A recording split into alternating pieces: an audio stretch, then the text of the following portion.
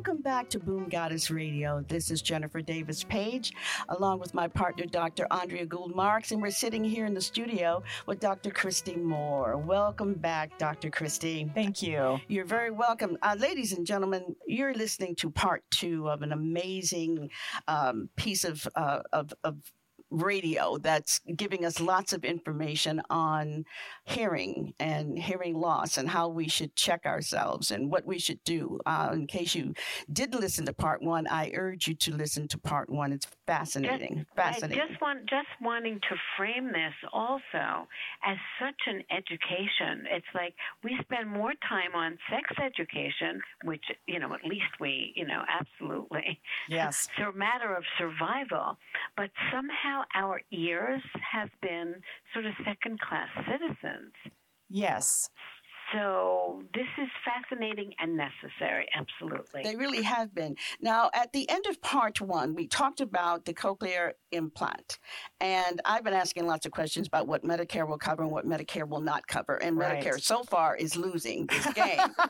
So now, Dr. Christy, the implant. Does Medicare cover the implant? Yes. Medicare covers the implant because it's considered a Class 3 medical device. Therefore, it is covered by Medicare and most private insurances.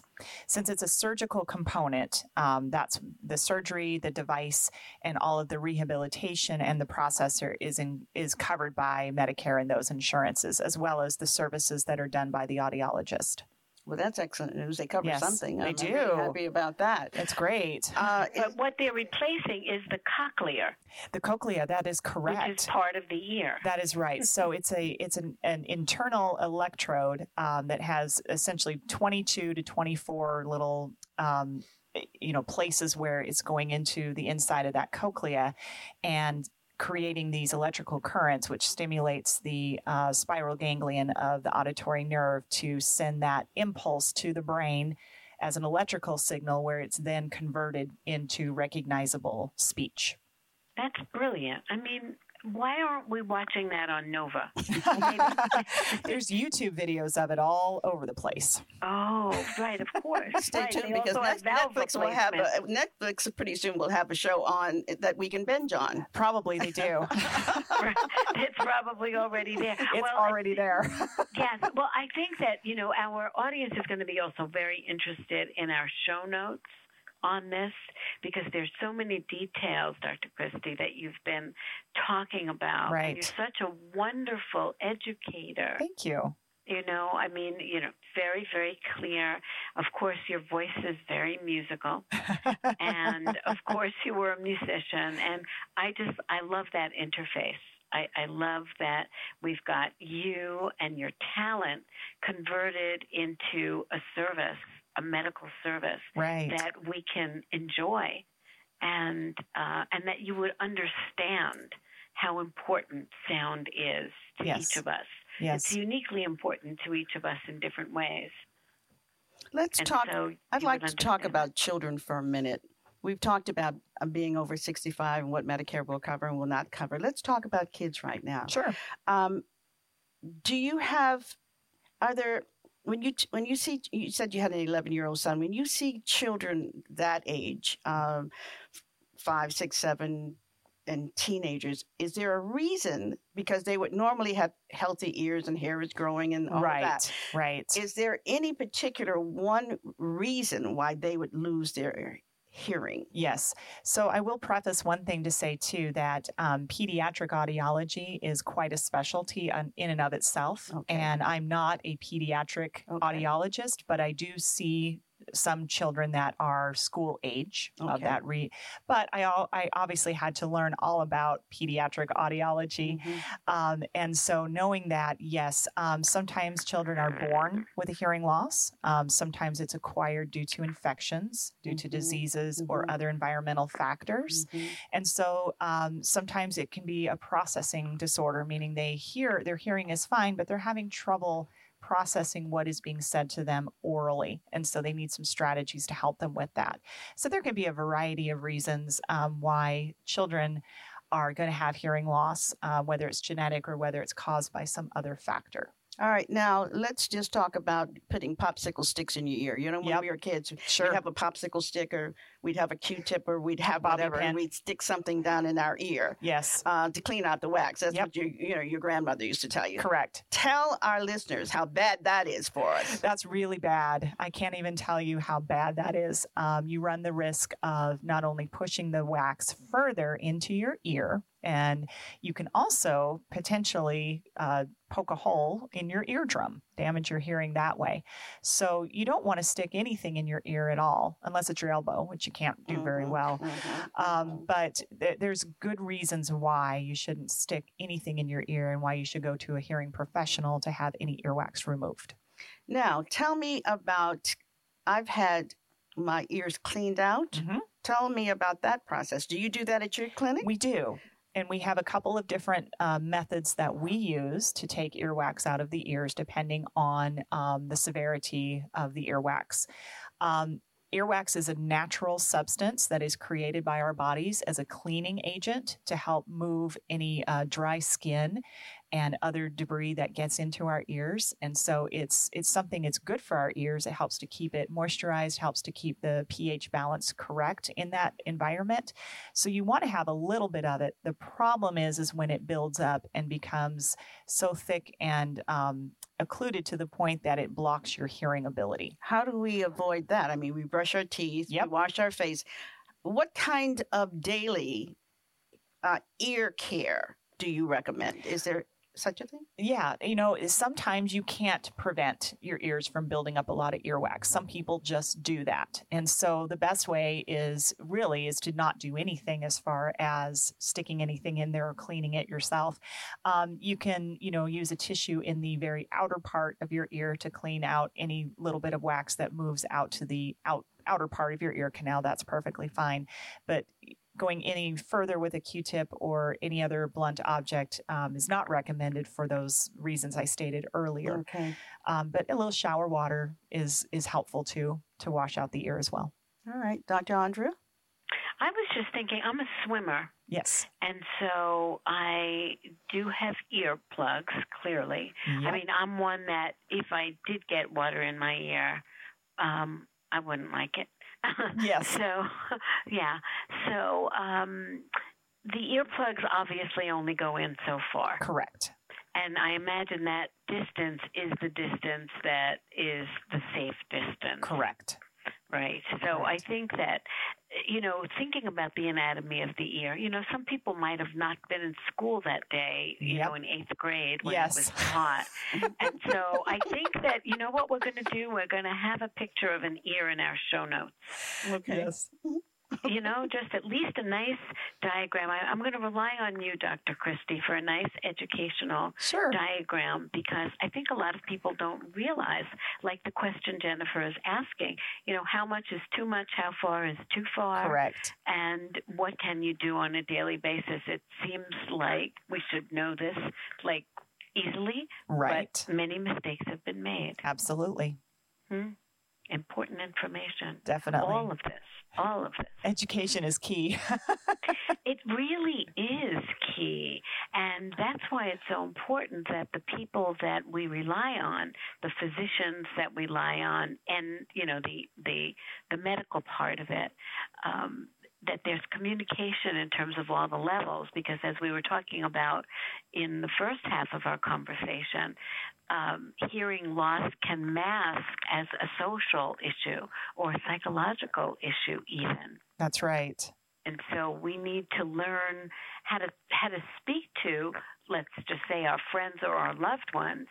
I mean, I have a friend who consistently misses meaning, and it's because she has hearing loss. That's right. But she doesn't talk about it. She never really told anybody that she had a hearing loss. No, but other people know. But I don't know why we get so embarrassed. I mean, years ago, hearing aids were huge. Yes. You could walk up to somebody and they had a hearing. Exactly. They're so much better now. You can hardly notice that someone's wearing it anymore. Absolutely. And now they have, most of them have Bluetooth capability. So you're able to, Bluetooth your hearing aids to your phone, to your iPad, to your tablet, whatever it is you have, and stream signals directly to the hearing aids just as though you were wearing AirPods or some other type of device. So that makes them even better in that respect. Is Apple making these yet? No, maybe.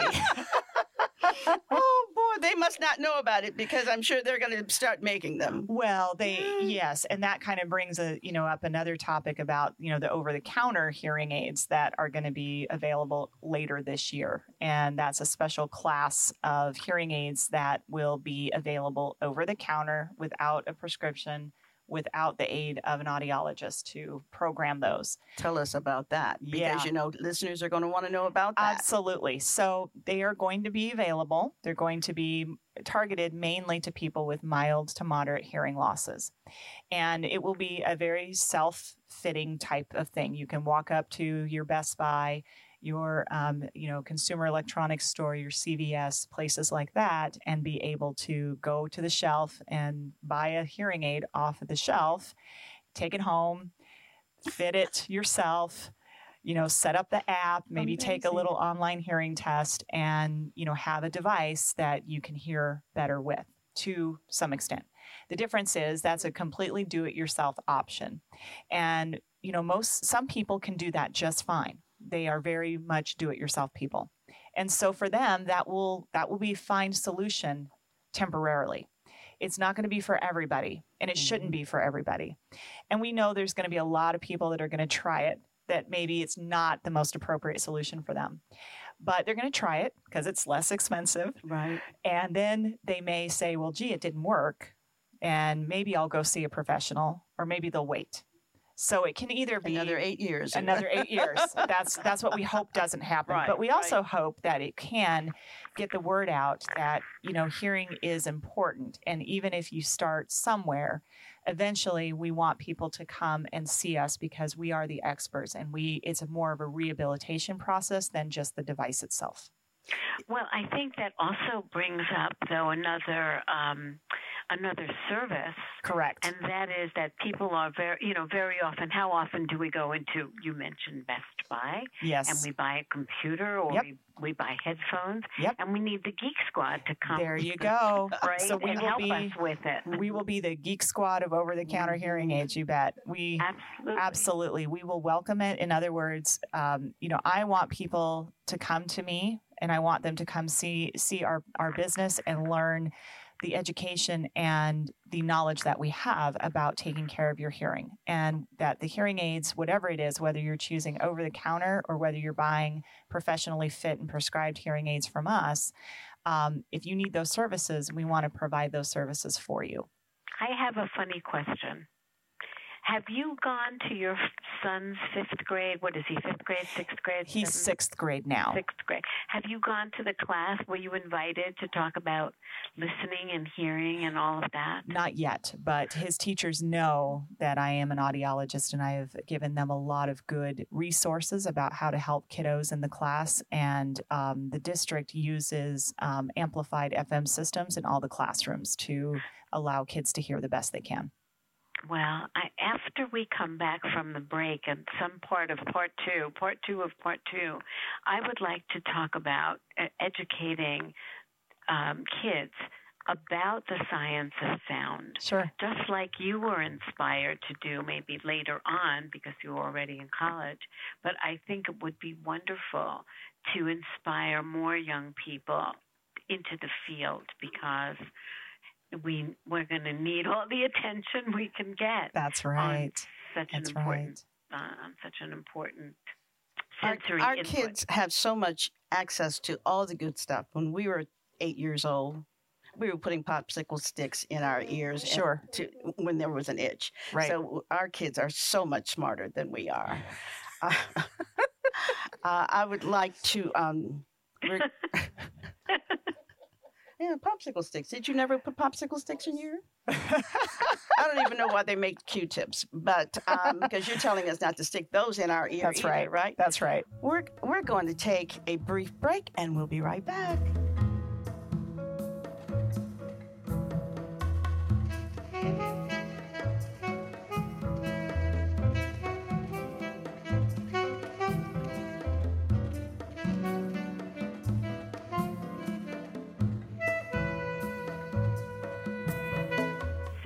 welcome back to this part of our incredible conversation with Dr. Christy and my co-host, my Boom Goddess co-host, Jennifer Davis Page.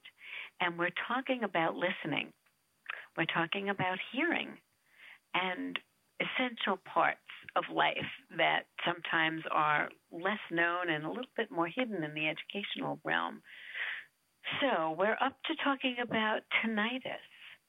Yes. Dr. Christy, tell us about that and how you came to really become a specialist about that. Right. So tinnitus or tinnitus, as it's often called and often referred to as ringing in the ears, but it can be any kind of sound that is not an external sound. So it can be roaring. Some people describe it like cicadas or crickets, buzzing, humming, any of those sounds. It can be very debilitating for a lot of people if that's something you hear constantly. It can be very loud. And there's no cure for it, but there are management techniques for it.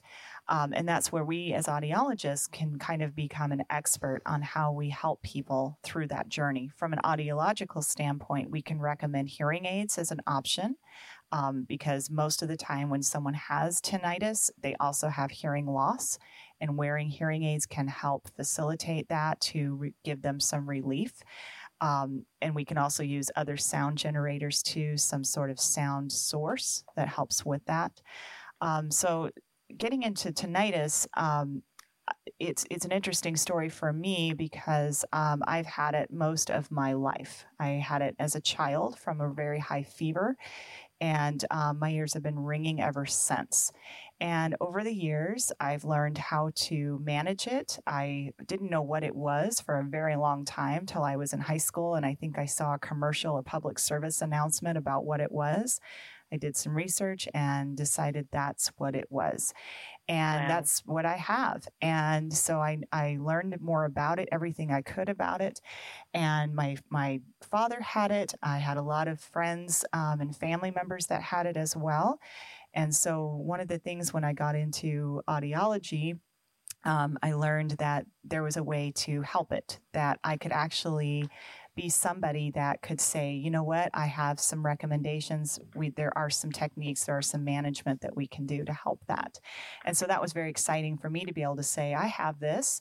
These are the things that I've done. These are the things that have worked. These are the things that have not worked. And here's what I know from the science behind it, but also here's my personal journey of having it and dealing with it as well. And that's one of the reasons I have it as one of the core areas in our practice. We have, we do hearing tests, we do hearing aids, we do tinnitus management, and we do cochlear implant services. And those are kind of our four main big things that we highlight in our practice. When did you realize that you had it? How old were you when you realized? Well, I was very young. So when I was about 4 years old, I had a very high fever that landed me in the hospital for several days. And it was after that time when I came home and I told my parents that I kept hearing this high-pitched sound in my ears. And, my parents looked around, they said, nothing's making that sound. And, they believed me. It's not that they didn't believe me. They just said, there's nothing making that sound. But it wasn't real loud, but I heard it. And I heard it all the time. And, it wasn't real bothersome to me. I was able to do other things. I was always an active kid and I always had things going on. And so, but I had that. And so it wasn't until I got into high school and learned that this is a real condition and 50 million people have this condition to various degrees. Were you into music as a child or did that come later? Yes. I started playing the flute when I was about 10 years old.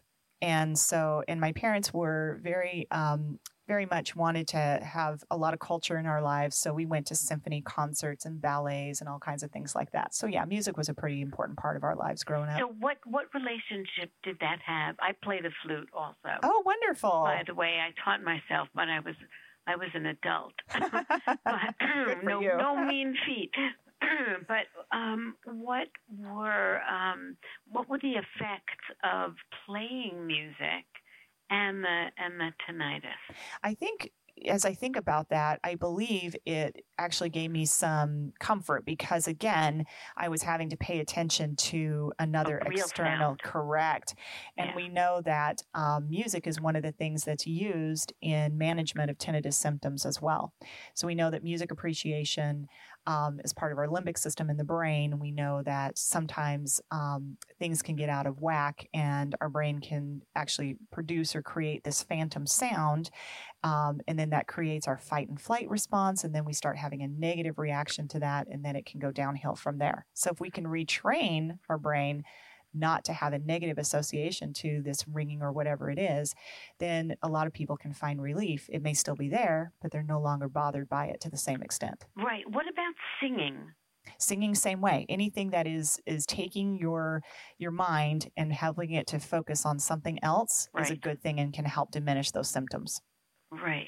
That's really important. I think it's always important for anyone who has any kind of bothersome thing or disorder or, chronic or acute, what have you, that there are things within one's own control that, that you can do, that you can learn to do. Correct. To adapt, to a situation. Now, do you wear any kind of aid?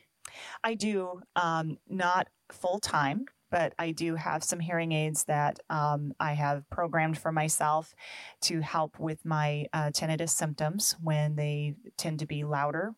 So that helps. The hearing aids itself does give me a little bit of low-level amplification in the high frequencies. I do have a very mild hearing loss in the high frequencies. So I do wear those, and they also have a special type of program that also helps with giving me almost like a music type sound that I can listen to that helps to manage the tinnitus as well. And that gives me some relief too. It's wonderful to know that there are so many options. There are. What about temporary tinnitus? Yeah, that can be caused from temporary things going on. One of the biggest reasons that someone might have temporary tinnitus, they can have an ear full of earwax. And when that gets removed, then that goes away. Stressful situations can do that. Injury can cause that, even foods or How other... about concerts? Sure, absolutely. Or listening to the entire loud Beethoven music. Sonata on You got loud. It. Absolutely, and noise too. So a lot of people that are in high noise occupations, construction workers, or working in the mines, or even first responders, military, they can all have high levels of noise exposure, and over time, they may not necessarily develop hearing loss from that, but they can develop that ringing in the ears that will often stay with them long after they are no longer in that occupation. Here's another question. It's almost more of a brain question, but sometimes people talk about earworms. Yeah. And can you talk a little bit about that? That's something that, if you hear a sound or somebody does something sing-song or whatever, that it can remind the brain, and then the brain keeps kind of repeating it. Correct. Usually with music or a song. That's exactly right. It's kind of one of those things that you say it's stuck in my head, and there's that reason for that. Yeah, you create almost like an emotional response, whether it's good, bad, to something you heard. And that's kind of what happens with tinnitus too. You can create an emotional response, whether it's good or bad. Most of the time it's negative. So what we want to do is introduce something else that can keep the brain busy to take it away from that negative response. Right. So there's a real physiological default kind of thing where you can sort of reset it. You got it. Yeah. Did I understand you to say that diet is important as well? Sure. There are things, some people can be more susceptible to certain foods, whether it's additives or salt. For myself, sometimes, certain nuts like almonds can make my tinnitus a little bit louder for some reason. We know that certain things like caffeine can contribute to it as well. Aspirin, so certain things that are in medication can make it worse for some people, alcohol.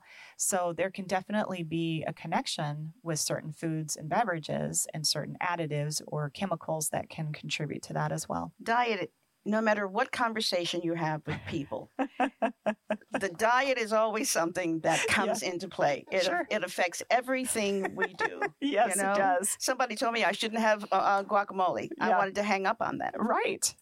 So. Oh no. Right. Don't Every day there's an oh no. Yeah. Right. It's always something. Right. But is there something you should stay away from in order not to get it? No. Okay. Because it's going to be different for every person. Right. Okay. Yeah. But those are like caffeine, alcohol, aspirin, and other substances. Those can be triggers that if you have tinnitus or you're prone to having it, can sometimes make it worse. But it doesn't mean you're going to get it if you do take those foods or substances, or whether you do or you don't.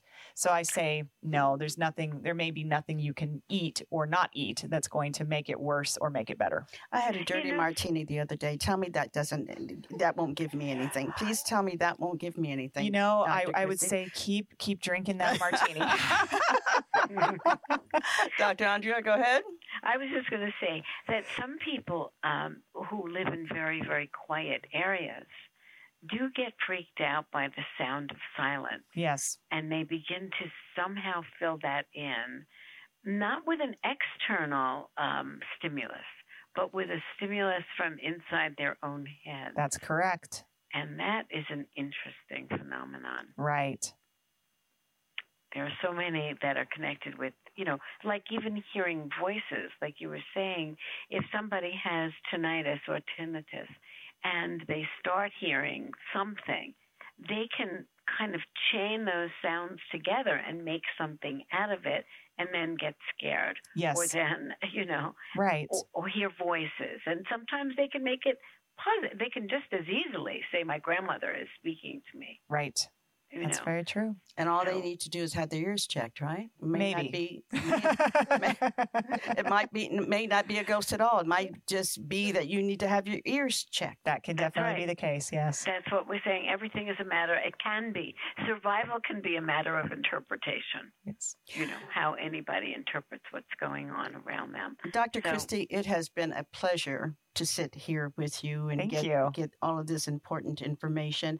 Our clock is winding down on us. You want to tell our listeners how they can contact you and get more information about your clinic? Absolutely. So the name of our business is Sonora Hearing Care, and our phone number is 520-881-8740.